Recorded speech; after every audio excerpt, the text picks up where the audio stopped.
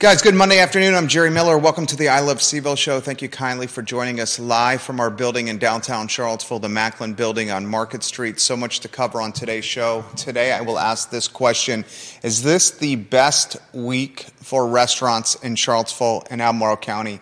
March Madness opening 4 days, Thursday, Friday, Saturday, Sunday. Those 4 days, the most exciting of the tournament. Hope is in the air.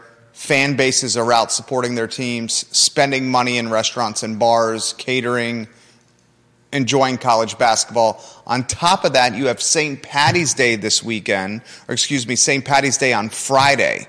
Often St. Patty's does not fall on a holiday a weekend. Friday certainly fits that bill. March Madness and St. Patty's Day. Is this the best week possible for restaurants in the community? And speaking of March Madness, Virginia basketball is a 4 seed. They play Furman, as you know. Furman, the underdog. UVA, a 5.5-point favorite. Tip-off 12:40 Thursday on True TV. A couple of other items out of the notebook before we talk.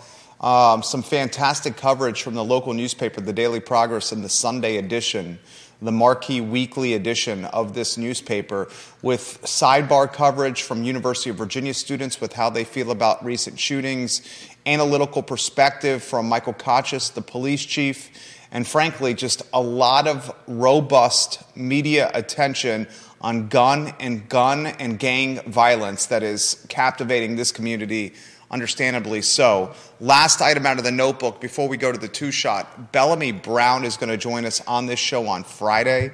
Bellamy Brown is a friend of the program. He's running for delegate. His opponent, Katrina Colson, she joined us this past Friday. Dave Norris also in the mix, as is Deshaun Cooper. I will work to feature each of the candidates running for delegate on today's program. Bellamy Brown will join us on the show this Friday. Tell Bellamy we're going to spotlight him. I said it once, I'll say it again. Fantastic upside, fantastic leader, fantastic human, police civilian review board experience, all-around great guy. Did not win a spot on council in 2019 while running as an independent. Now he's running as a Democrat for delegate. I said on Friday during the Katrina Colson interview that I would think the favorites to win this seat are Katrina Colson and Dave Norris. I will stand by that statement. I know there are 4 people in this race: Deshaun Cooper, Bellamy Brown, Katrina Colson, and Dave Norris. However, Katrina Colson and Dave Norris, why I think they are the favorites is because of the elected political experience they have on their resume. Cooper and Brown do not have that elected political experience on the resume where Norris and Colson do. That being said, Bellamy Brown would be a hell of a delegate.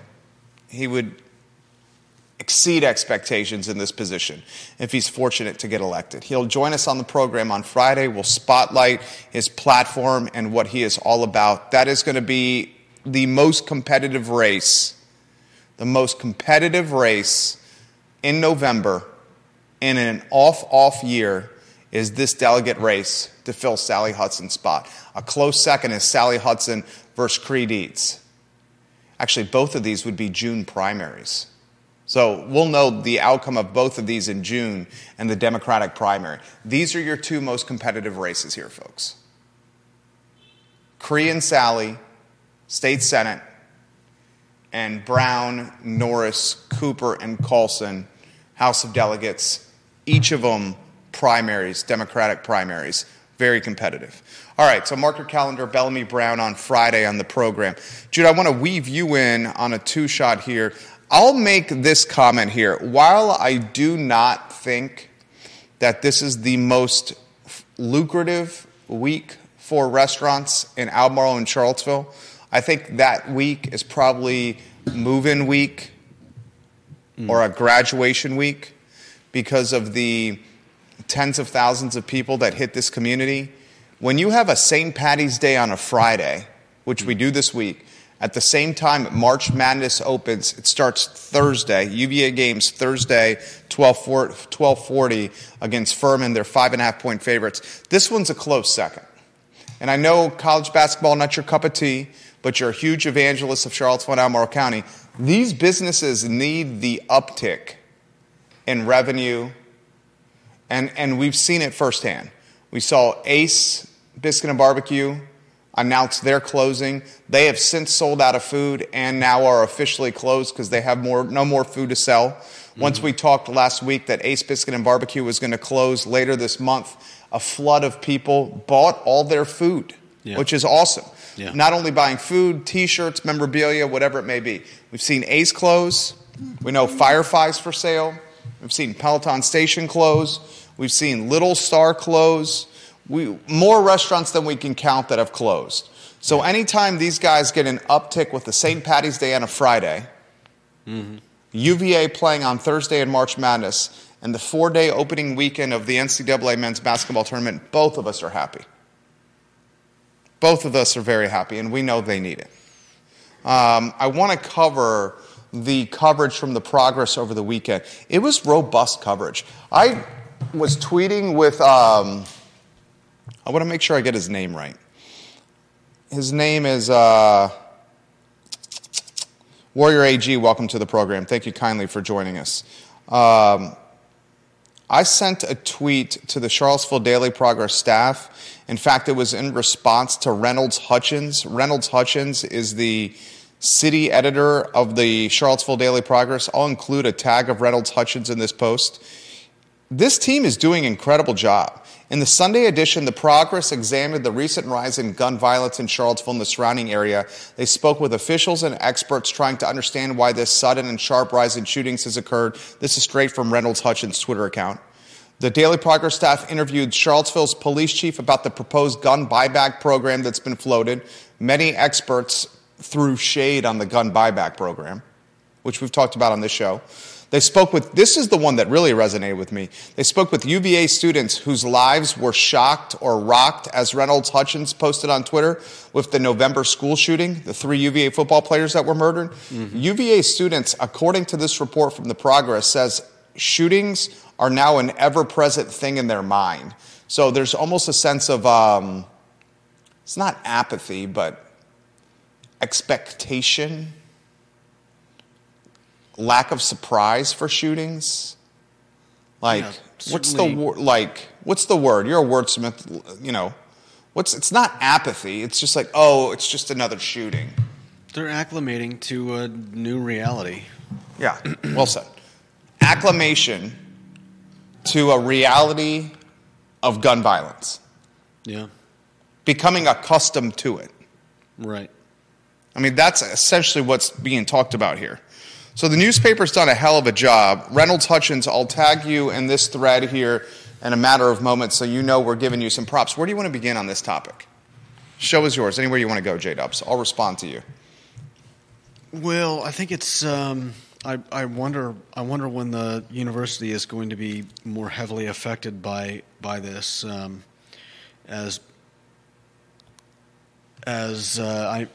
obviously the students that are there already are, you know, they're not gonna go running. They're not gonna leave UVA. But another thing the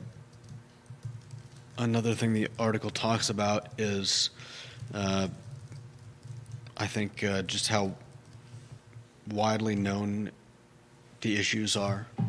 The students are getting. It's not just about the shooting on campus. They're also getting notifications almost daily about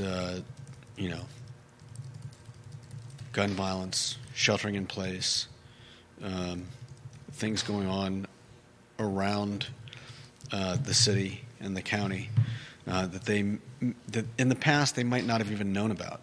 Like when you went to UVA. Didn't even know about it. All I knew about was do not cross, don't go past Boylan. At the time it was Orbitz. Yeah. Don't go beyond Orbitz, now Boylan Heights. Stay in the UVA corner. Do not go past 14th Street. Yeah. So that's all we knew. So now these kids are getting almost daily notifications about stuff going on, and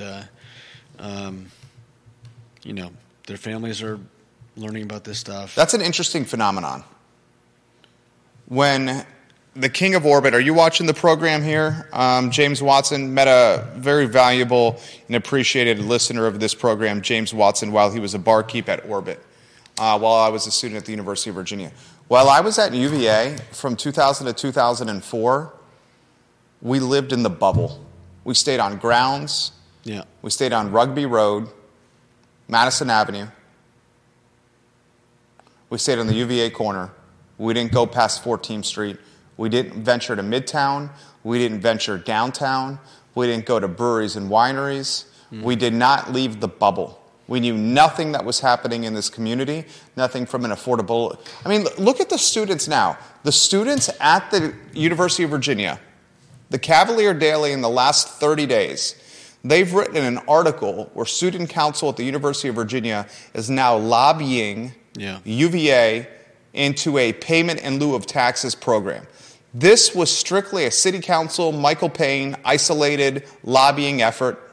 Now the Cavalier Daily and UVA Student Council is lobbying the University of Virginia, hey, you need to contribute more money to the ecosystem that you're a part of. You're not doing the ecosystem justice. They're doing that.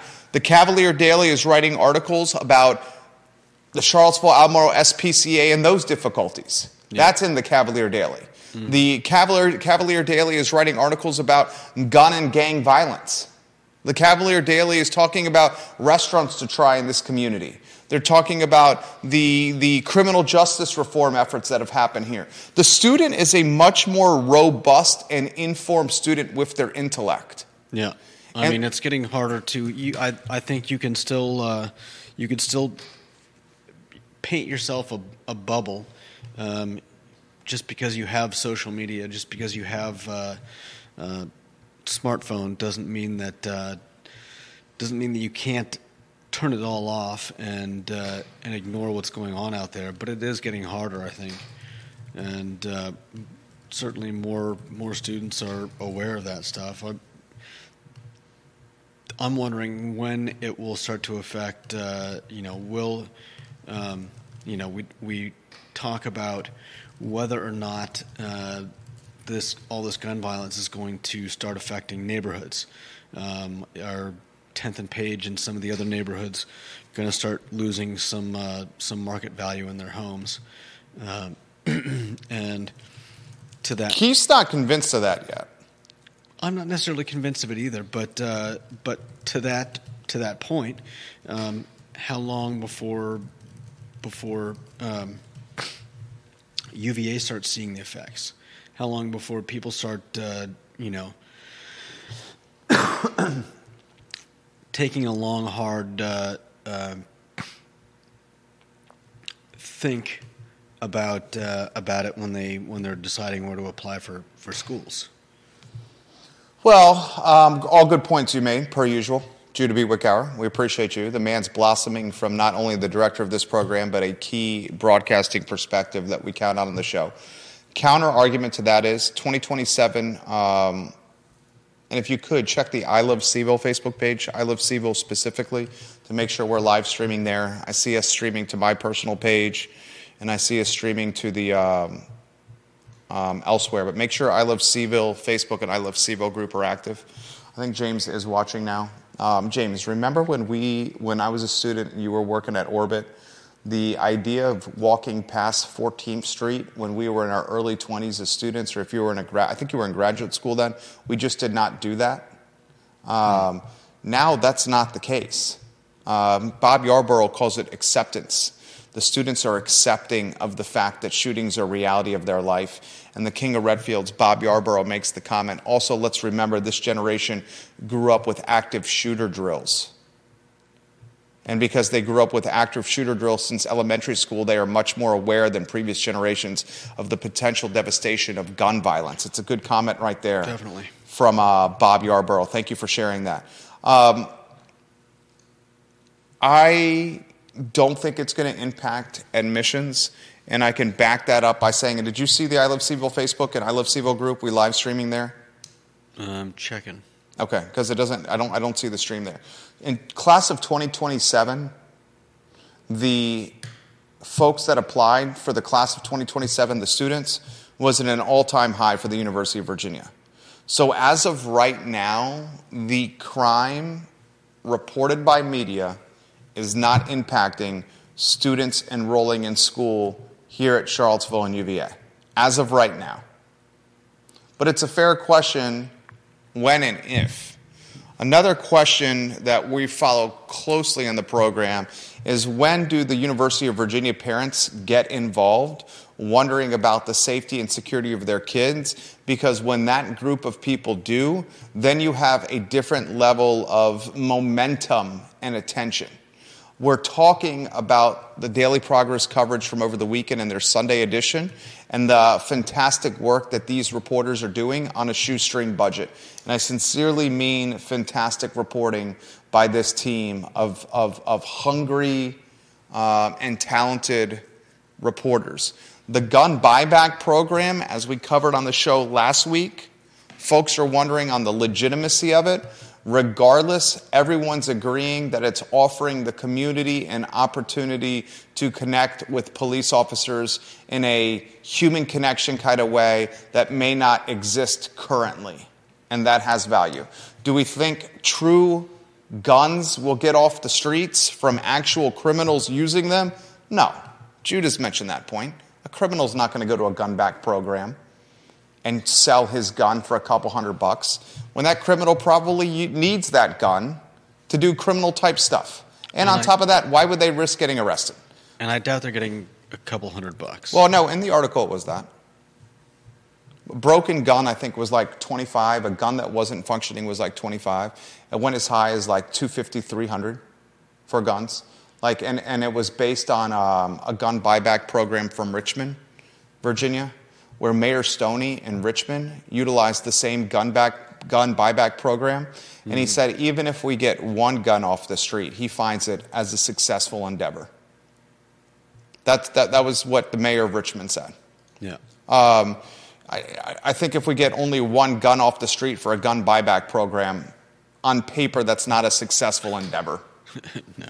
But it does offer, we should not, and it's hard to quantify the value of police interacting with people in the community at a program like this. It's hard to value that. It's hard to put a tangible value on that. But that has value. Police interacting with people in a non-arresting manner. Yeah. A non-accountability manner, where they're just talking. I mean, you know what Conscious is trying to do? I was talking about this with my wife. Conscious the Chief is trying to do exactly what we do with brands and businesses at V&V Brands, our advertising agency. He's localizing, humanizing, and personalizing the police department. He's localizing it by walking through the neighborhoods. He's personalizing and humanizing it by not only walking through the neighborhoods, but listening to learn. Mm-hmm. That's localizing, personalizing, and humanizing. Yeah. Albert Graves on Twitter, it's not affecting enrollment now, but if it keeps on happening and gets worse, it will. And he says, thank you for the Daily Progress for carrying and covering local news, unlike the local TV news, who would rather cover a shooting from New York than focus on local issues. I read this live on air, Warrior AG. Thank you for watching. He also says Restaurant Week or Easter weekend should be included on that list as impactful for restaurants in the area. Dylan's Rule says the only other week that I'd point to as a competitor to this week for restaurants in CVille is the Film Festival weekend. Film Festival weekend has there was Devin Barchaleski who just walked by the program. Devin Barchaleski, hello. I always mess up your name, Devin. I do that because I care. One of our fine viewers and listeners walking by the show.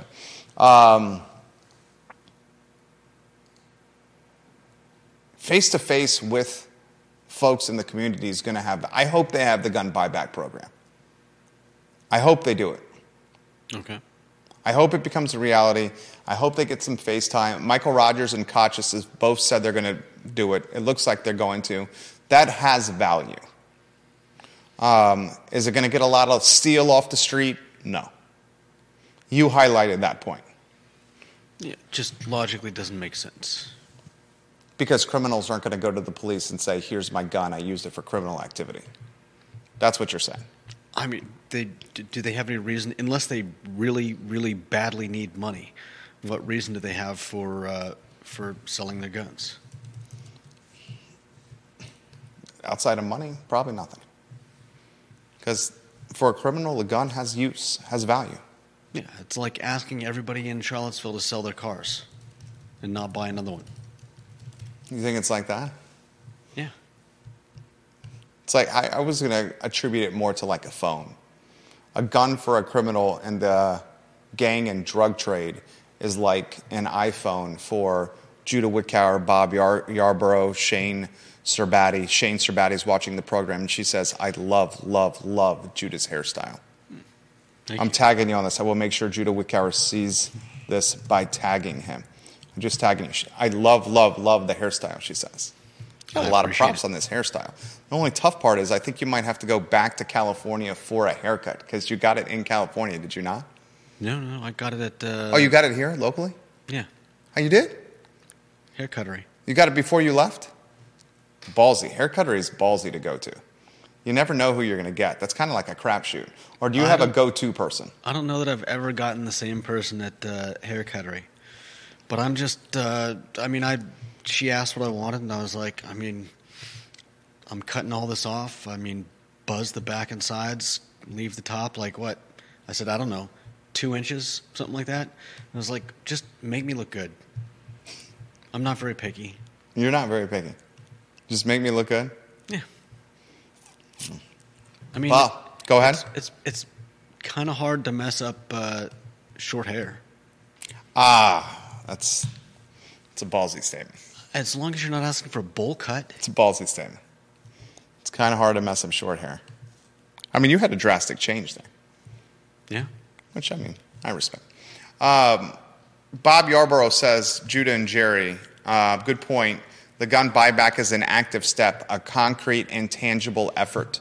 Kevin Yancey says, most will sell a broken gun and use the cash to get another one that does work. The broken gun's only yielding about $25 if they use the same value monetary system that Richmond did. $25 ain't going to buy a gun, but it could be utilized to contribute to the purchase of a new gun. Kevin Yancey, I'll give you that. I guess I'm just not as conspiracy theory or hoping to give the benefit of the doubt here. And maybe the egg will be on my face by giving the benefit of the doubt to folks. I don't know. It's a mess. It's a mess. Keith set us up on a search for Fifeville on the MLS. Yeah. And did you see that? The house 719 Knoll Street. Yeah. Just went under contract in Fifeville. Knoll Street is in Fifeville where a lot of this violence, like right in the heart of where this violence is happening. And there's a home in Fifeville, 719 Knoll Street, that has gone under contract. The list price is $575,000, and it went under contract in 9 days. It has 2 bedrooms, 2 bathrooms, and it is on a piece of land that is 0.13 acres. So we're talking about a house that's not that big. We're talking about the house right in the center of the brouhaha of the violence. A house with a 5 in front of it that's 2 bedrooms and 2 baths on a postage stamp of a lot, right? 1,600 square feet, not even.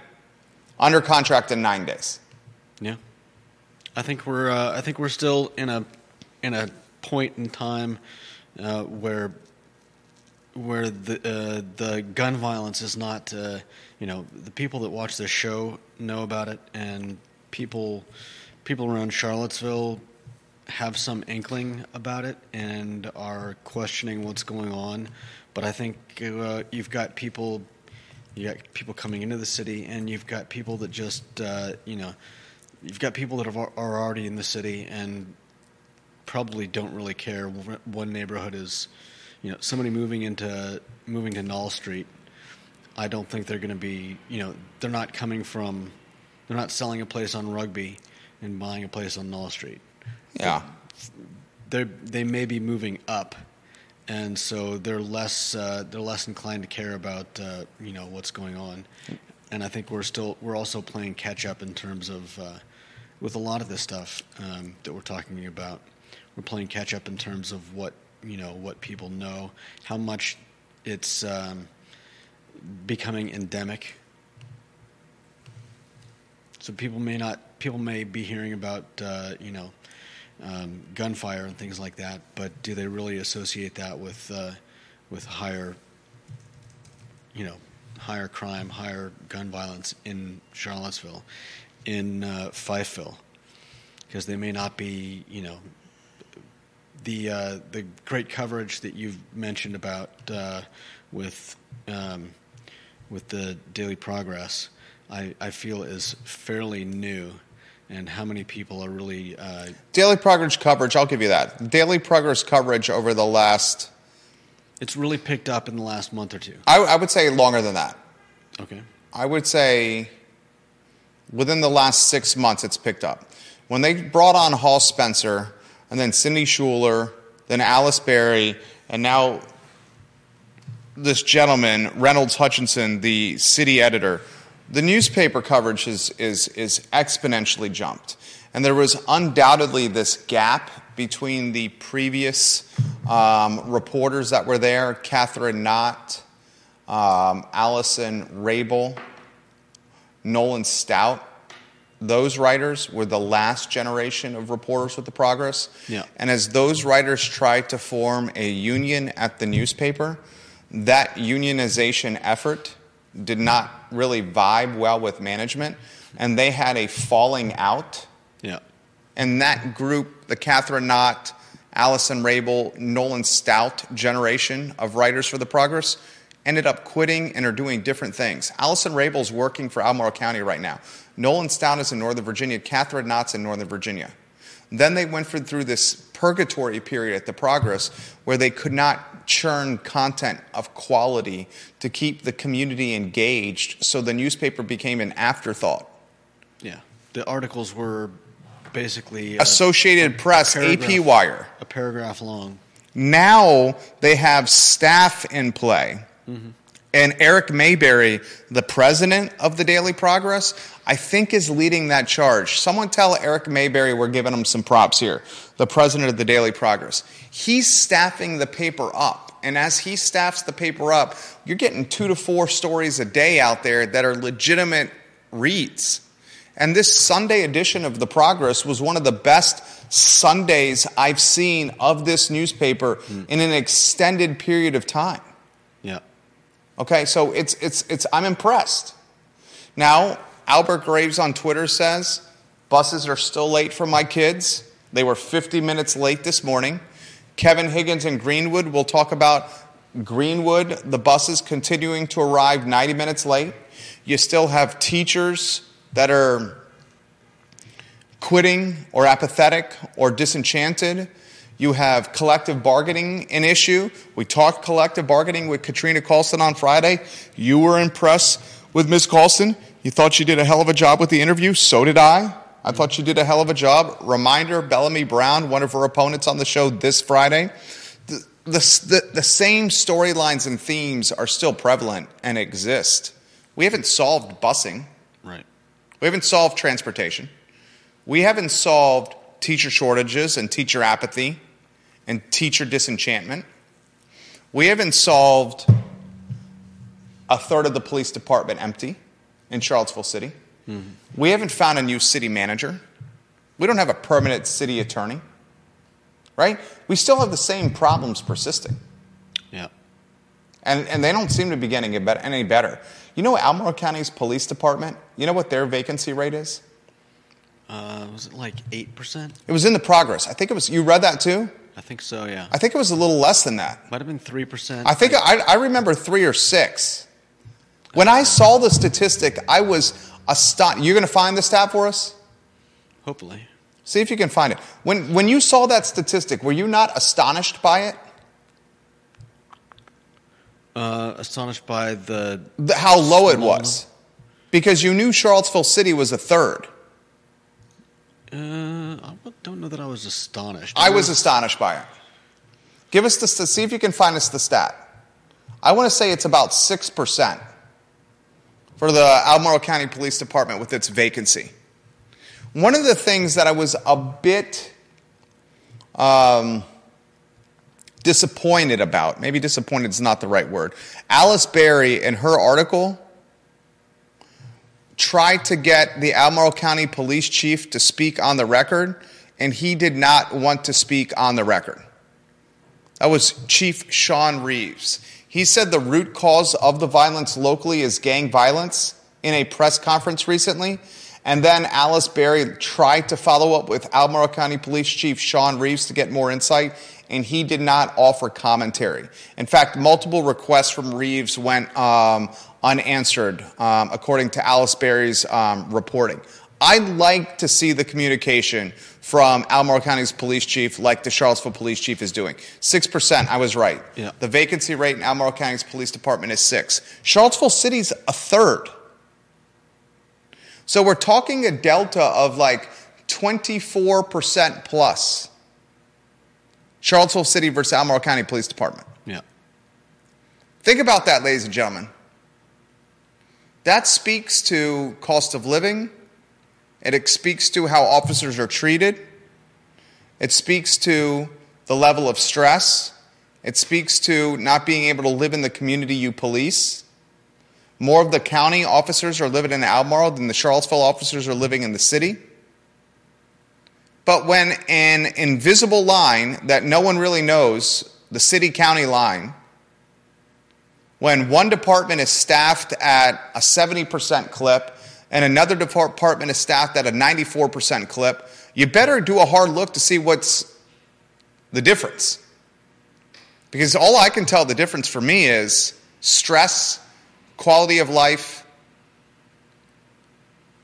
The financial compensation is marginal. Albemarles are paid more, but marginally more.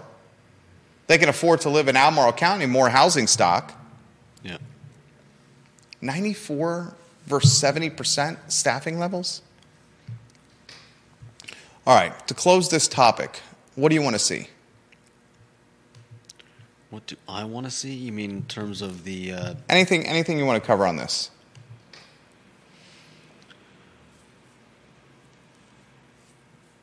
Well, I think...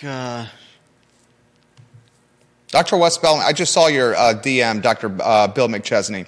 Bill McChesney, the mayor of McIntyre, sent me a screenshot from Wes Bellamy. And Wes Bellamy, the one-time city councilor, Dr. Bellamy, who's a professor, college professor, said this on Twitter: "My city, like a lot of cities, has been ravaged by gun violence as of late. A few of us have been spending a lot of time talking to the youngins and guys my age about what's going on to try to calm things down. A reoccurring theme, a lack of self-confidence and self-worth." I respect that.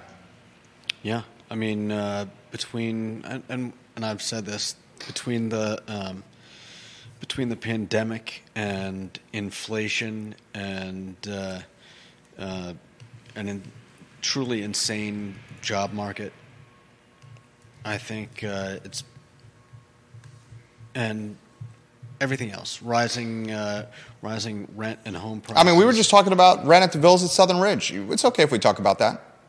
I mean, I wasn't even going to bring it up, but you can bring it up if you want. It really puts it's 2x'd. Yeah, 2x'd in how many years? Less than 10. Less than 10. So, I mean, what we're talking about is I got a rental at the villas of Southern Ridge. First spot I ever owned was a apartment complex that was converted to condos down 5th Street, extended off Old Lynchburg Road. Interestingly, it's located where some of this has happened. Yeah. And when I moved out of that place, which was December 2013, I rented it in February of 2014 because we took a little time to move out and to rehab it, paint it, carpet it. Yeah. In February of 2014, this 3-bedroom, 2-bath condo at the Villas of Southern Ridge that was basically 1,200 square feet, rented for $950 a month. Yeah. I rented it to a single mom with 4 kids. Today, that same condo is renting for $2,050 a month. So from $950 to $2,050 a month, from February 2014 at $950 a month to now $2,050 a month, and it's now, 9 years later. It's 9 years later, Judah. Yeah, and that's And I'm low. I'm one of the lowest ones in the entire villas. There's a lot of people in the villas that are investors and even single unit owners that are renting these condos for $2,300-$2,400 a month. I'm always the lowest in what I do when it comes to renting because I maintain occupancy that way. If you go 1 month of vacancy, even if your rent is $300 more than the other one, it's really hard to make that up. And oftentimes when you go 1 month of vacancy, you go 2 months of vacancy, and then you'll never make it up over the course of a lease. Yeah. 1 year lease. So I go low, maintain occupancy. Yeah. Go ahead. I know you have something you want to say about this. So either way, we're looking at I think there's something that we don't talk about a lot. We talk about we bring up the fact that a lot of people are moving out of Charlottesville. They may still work here. We probably have we've talked about the teachers and the police officers and the Frontline workers. Yeah, the fire department people, the nurses, moving out of Charlottesville but still working here. But what about the people that can't even afford to move? I don't think we touch on that at all. What's that mean? It means people that are stuck in leases because now if you want to move to a new place, you have to put first month's rent, last month's rent, and security deposit down, oftentimes having to fork over, say in the case of the villas here, over $6,000 on day one, and them not having that. Not to mention moving costs and headaches, opportunity costs. Yeah, and for some people, it's just not feasible. Yeah, I think the biggest thing, like you mentioned, is probably like, what do you do about first? Like, if you can't make rent in Charlottesville, you're not saving up for first and last and security. Like, where does that money come from? And so you want to know why people start getting into gangs and whatever drugs. It's systematic. You're saying they need money. It's systematic. Yeah. On top of that, inflation. On top of that, no jobs. Yeah, exactly. Where do you turn? I mean, does it get better then? It's not getting cheaper. It's not getting cheaper. I don't know how it gets better. People aren't going to drive 45 minutes to take a $15 an hour job. And probably can't either. No. I don't know how you could afford to. Yeah. I mean, that pretty much, even if you were, even... If you're driving from Waynesboro to the Charlottesville city on a $15 an hour job... I don't care how much you're saving on rent and whatever else. You're losing it in gas and... wear and tear, and most importantly, your time. Yeah. Driving over a mountain. So, all that to say that, we've got articles saying we don't know where the gun violence is coming from, but... How about this from Melissa Denham? Is it Denham? Melissa Denham? Is that how I say it, Melissa? This is the first time I think she's ever commented on the show. Melissa, thank you for commenting on the show. It's probably Denham. Denham? Yeah. Denham? Melissa Denham? We appreciate your comment, Melissa. I love anytime a first-time commenter comments on the show and joins us in the discussion. I'm going to read this comment to you. Are you ready? Charlottesville seems to be heading back to how it was in the early 1990s. People were scared to have families on the downtown mall area because of unrest. You buy that? Yeah. You buy that? See, I thought you would not buy that. We appreciate her comment regardless, right? I mean, you're the one that brings up repeatedly the fact that Lauren won't come to the downtown mall. Yeah. She won't bring her friends to the downtown mall. I'm sure there are other people that feel the same way. I know there are a lot of people. She asked me on Saturday, and it was kind of tongue-in-cheek. We were considering going to Dairy Market on Saturday with the family, and my in-laws are staying for the month of March with us. I love my in-laws. She's like, is it safe for us to go there? It's like, come on. It's safe for us to go to Dairy Market. But what I've learned in my time of being married, she's made me a better person, is if someone has that perspective, just because I do not have that perspective, I cannot marginalize the fact that she's feeling that way. Yeah. Like, her feelings are actually meritable because she genuinely feels this way. And there are other people that feel that way as well. Other people that feel that way as well. 100%. Like, our feelings and our outlook are not, I struggle with this, and you've also helped me with this. This is not how everyone feels. Everyone's entitled to their own feelings. Mm-hmm. And it's meritable. Yeah.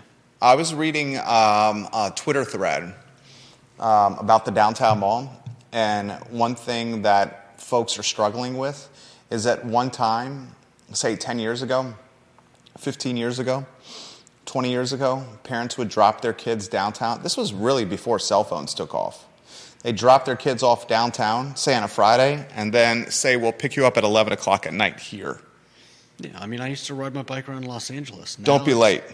Now it's probably close to unheard of. One of my buddies said that grew up in the area. He's relatively our age.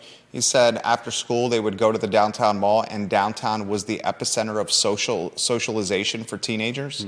And then they would go downtown after school. They'd have their backpacks, and they'd be able to go to the Mud House on the downtown mall. And the Mud House back then was way more kid-friendly. We're talking like 90s, early 2000s, where they would come in, they'd be able to buy like a smoothie or something that was extremely affordable. And then they'd take their backpacks from school and they'd hide them behind the couches at the Mud House so they wouldn't have to carry all their stuff. It was their proverbial or metaphorical locker room, if you may. Yeah. And then after dropping their stuff off behind the couches at the Mud House, they'd go and hang out and walk around the mall. And then they'd come back with pickup time and get their stuff and leave. And that was how it was done. Years and years and years. A generation spent time downtown like that. Mm-hmm. Neil Williamson says, should locality economic development offices be focused on lower-rung career ladder jobs? That's an interesting question from the president of the Free Enterprise Forum. Should locality economic development offices be focused on lower-rung career ladder jobs? I think in some ways the Economic Development Office is prioritizing jobs like this, Neil, by offering $500,000 in taxpayer money to fund, say, a restaurant incubator called the Beacon Project from New Hill Development Corporation. So the Economic Development Office, by funding this restaurant incubator, is in some ways prioritizing lower-rung career ladder jobs. And by lower-rung career ladder jobs, I think he's characterizing them as,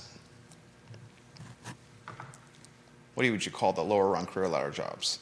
Living wage jobs? Maybe entryway office jobs? UVA's called living wage in this community $15 an hour, which someone explained to me how you're going to live on $15 an hour in this area.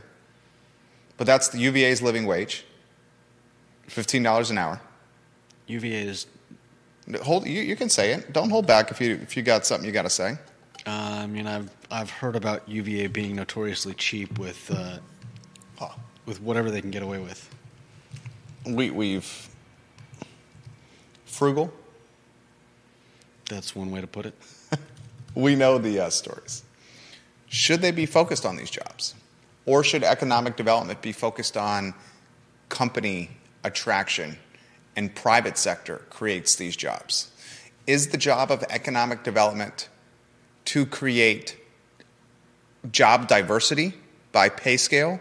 Or is the job of economic development to foster an economy where private companies can create the job diversity with the pay scale?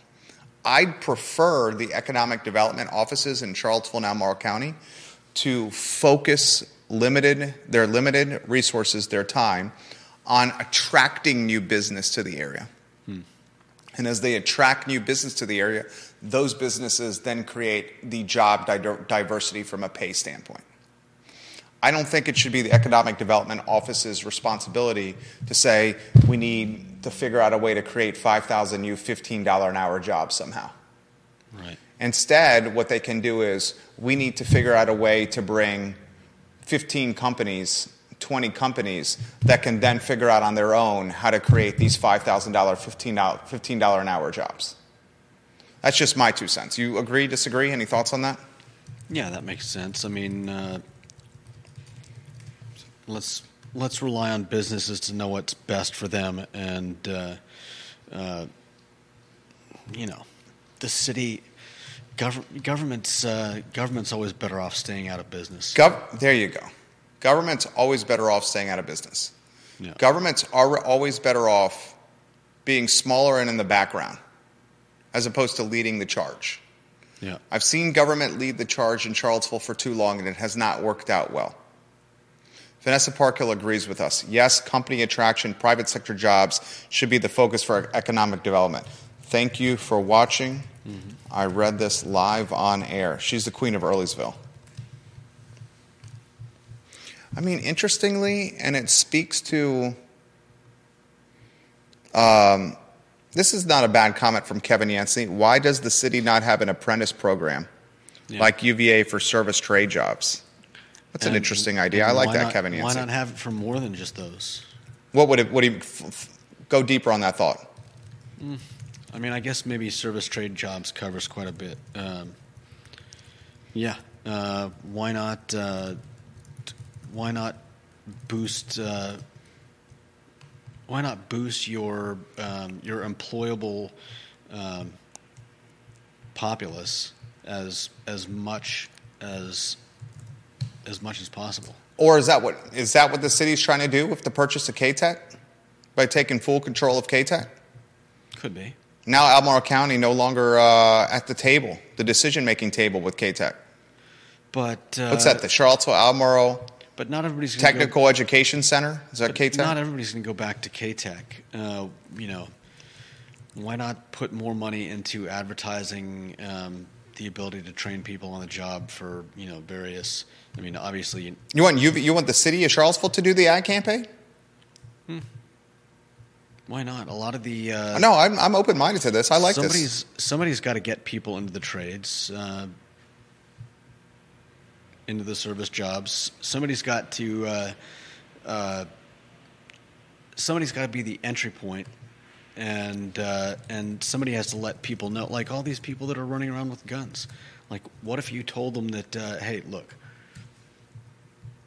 put your gun down. We can help you get we can help you get into a job that will eventually make it a lot easier for you to cover all those bills that are so tough right now. CVille Tomorrow's got an article out on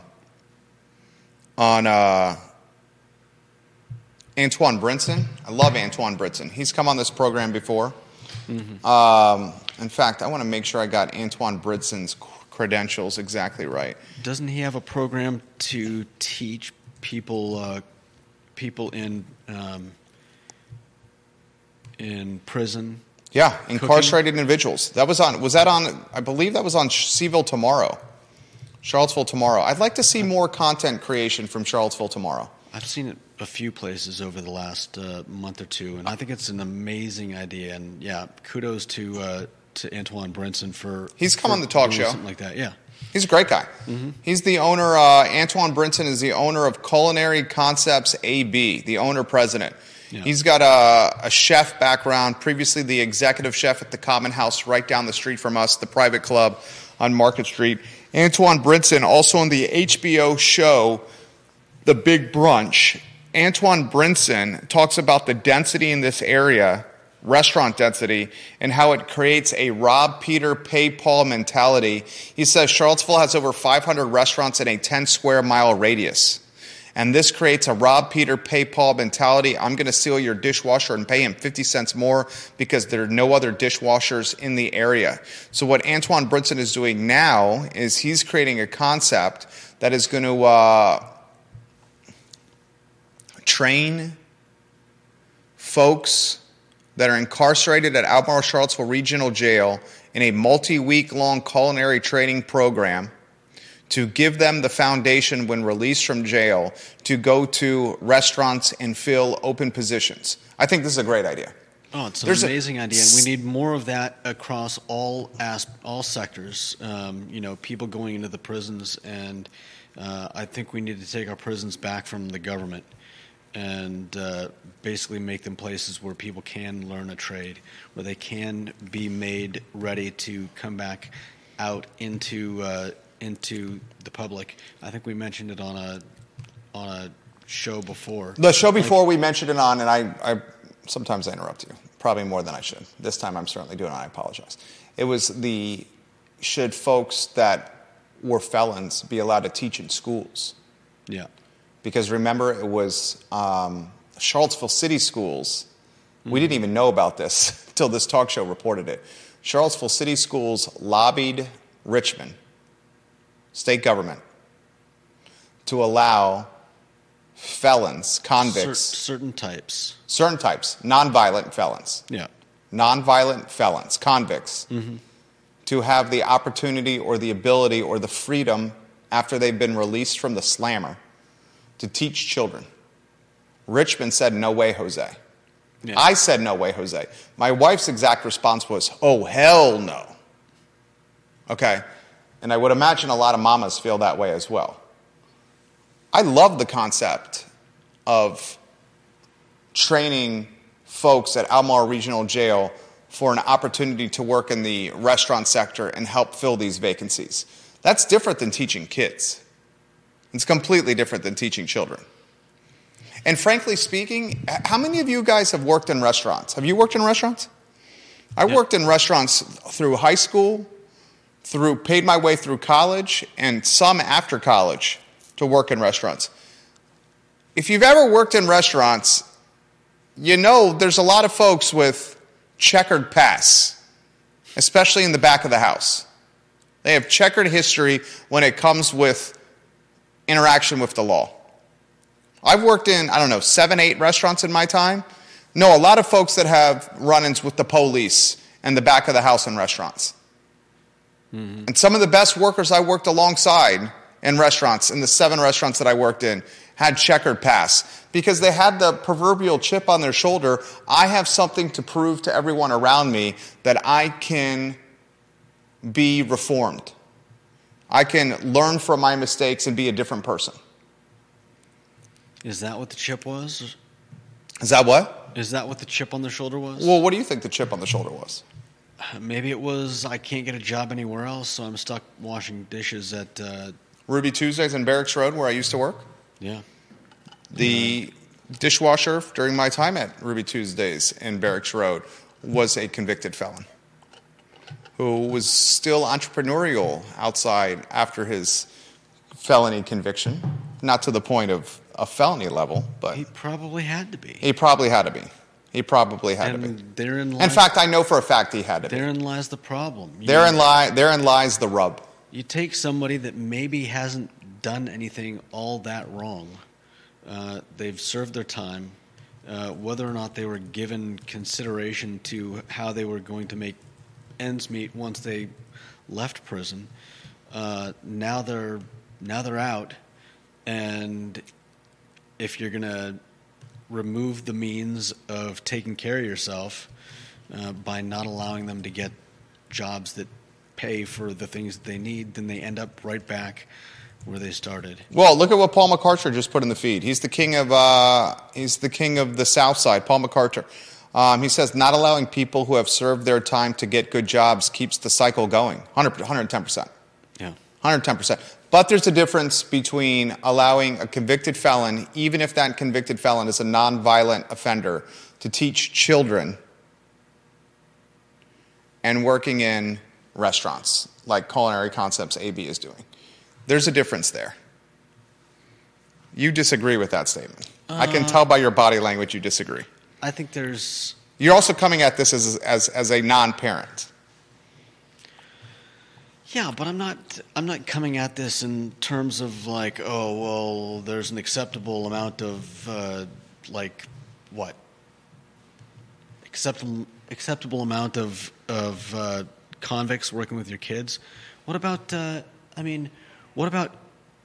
former teachers? Derek Bond wants to know what's the difference. Derek Bond owns the Melting Pot and Moe's. I love Derek Bond. He operates a hell of a restaurant. Derek Bond's a hell of a businessman. He bought Moe's. We helped broker that deal for him. Derek is watching this program. I will say this with confidence and conviction. Knows how to treat his staff. Because he knows how to treat his staff, Melting Pot's got a staff. Moe's has got a staff. He knows how to run a business. He knows how to keep cost of goods in check, knows how to read a balance sheet, a P&L. He knows how to take restaurants and make them profitable. He says, Jerry, what's the difference between allowing a convicted felon to work in the restaurant or teach in schools? What's the difference? He asked that question. Fair question. I agree, because not every person that's gone to prison is, I think we have this conception in our minds of possibly racist, possibly classist ideas of who ends up in prison. And I'm sure there are teachers and mathematicians and economists and all kinds of, we were talking about banks earlier. They're probably filled with more criminals than most prisons. And the point being that just because somebody was in prison doesn't mean that they were in there prison for versus jail versus convicted felon are two different things. Okay, I'm not sure what you're getting at. A felon is a different. Someone who's has a felony on their record, that's a different level of crime than someone who's got a misdemeanor on their record. Yeah, and someone with a misdemeanor probably wouldn't have gone to prison. Exactly. Thank you. Okay, so there's thresholds here. There's degrees of this. Yeah, there are definitely. Kevin, let's see here. They weren't asking to allow violent convicted criminals to be allowed to teach students, and I think most of the jobs they're trying to fill aren't teaching jobs, anyways. Well, that's fair. They're trying to fill. Will you allow? Okay, Matt Daring. I see your comment here. I still need to know what crimes. To say that I don't want a person with a DUI anywhere near my kids in any situation, no matter what, is a little excessive. I think it's fine for someone with a DUI to work in the lunchroom at the school or be the school admin. Not everyone that works at a school teaches children. 100% good point. Matt, would you be okay if someone who's got a felony conviction for a DUI, which means it's a pretty serious DUI, if he's got a felony conviction with the DUI, would you be okay if that person drove a school bus? That's a tough one. Under certain circumstances, maybe they need to take a breathalyzer before they get on the bus. The interlock device in the bus, every time the bus, before it starts, they have to blow in the interlock. Interestingly, the interlock device, you're not only blowing before you start the car, you're blowing throughout driving the vehicle. It's not just to start the vehicle. You're asked to blow in the device throughout driving the vehicle anytime the vehicle's on. That's an extreme case. But seriously, speaking honestly, what's to stop any of the bus drivers that are currently driving buses from being drunks? We see it all the time. We see folks getting popped all the time. That just haven't been caught yet. Yeah, we see folks getting popped all the time. That isn't to say that we go out and try to find bus drivers in AAA meetings. Alcoholics Anonymous meetings, AA meetings. But I think it just means that if somebody's out of prison and Derek Bond says, best never to label anyone. People make mistakes and deserve second chances. Hunter, I literally said, love this comment. And I liked it, and so did Kevin Yancey and Juan Sarmiento, the king of transportation, the lead technician for Charlottesville City and its vehicle fleet. Juan Sarmiento, we love when you watch the program. And Matt says negative ghostwriter.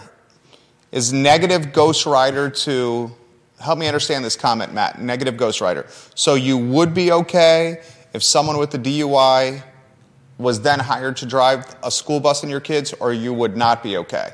I want to understand the context of your negative ghostwriter.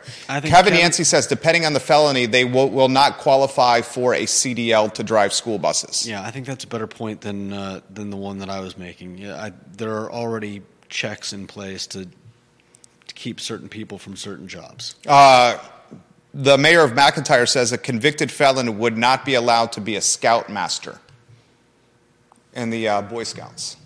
They would not be allowed to be a scout. So the Boy Scouts don't allow convicted felons to lead children. Should school systems follow the same? Richmond said you can't take convicted felons and put them in schools, working for public schools. Interesting topic. Yeah, it's an interesting question. I don't have the answer for it, but again, I think we need to take a look at how we treat. We need to take a look at how we take care of people in prison so that they don't just end up back there. Oh, 100%. And part of that is making them, help them assimilate into society so they don't need to fall back to crime. Making them job worthy, like what Antoine Brinson is doing, and helping them become, I think we haven't gotten into this, but there's this whole thing with repealing child labor laws in some states, and I think that's part of that is a reaction to all these job openings, need for workers, and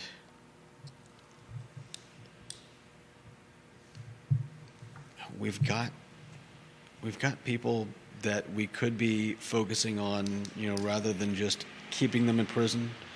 We could be focusing more on helping them, become upstanding members of society. I don't think the labor shortage we have is going to be solved by assimilating There's folks from jail into the shortage. There's rarely a single solution to any problem. That's fair. That's a good response. It could help. Silver bullet, silver buckshot. Could help alleviate some issues. Yeah, that's fair. Good show. Good show today. Any closing thoughts for you? Something that tickled your fancy? Bellamy Brown on Friday. Got a little. Bellamy was a little ruffled, perhaps, with some of my comments with Katrina Coulson on Friday. I'm not surprised. When I made the comment that Coulson and Norris were the favorites to win the race. The whole reason I made the comments of Coulson and Norris as the favorites to win that race was not a knock on Bellamy, who I love, nor was it a knock on Deshaun Cooper, who I do not know from Adam. I'm guessing it had more to do with there being, what you call it, natural Democrats? I mean, I just think Coulson and Norris are the favorites because they've been elected into office before. Of the four, those two have won a race. Mm-hmm. That's why I said they're a favorite on paper. On paper, they're the favorite to win. That's fair. I also think in an off year, which we have now, the engagement's going to be pretty meager. It's going to be pretty meager, especially since this race is going to be decided in a Democratic primary. So this race ain't even going to make it till November. So in an off year, your best engagement is in the November month, not in the primary. This race gets determined in June. Mm-hmm. And the reason I think in June Norris and Coulson are the favorites is because of the name recognition that comes with being an elected official. It was no knock on Mr. Brown, who I love. Yeah.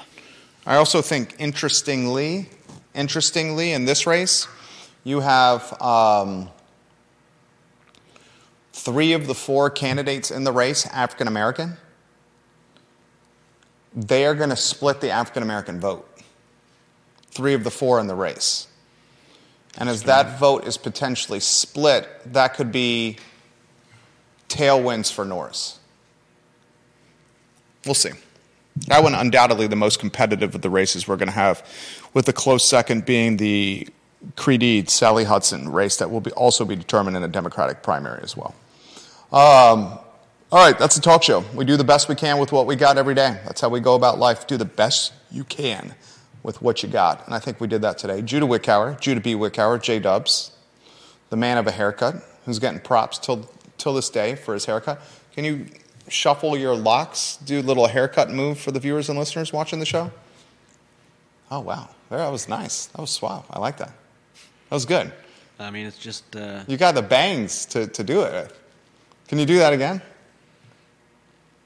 Good job. That's nice. Excellent work today. See you guys, tomorrow at 12:30 for the I Love CVille show, Judah? Most likely. You guys have a good afternoon. Take care. I like when you do the little hair sweep over there.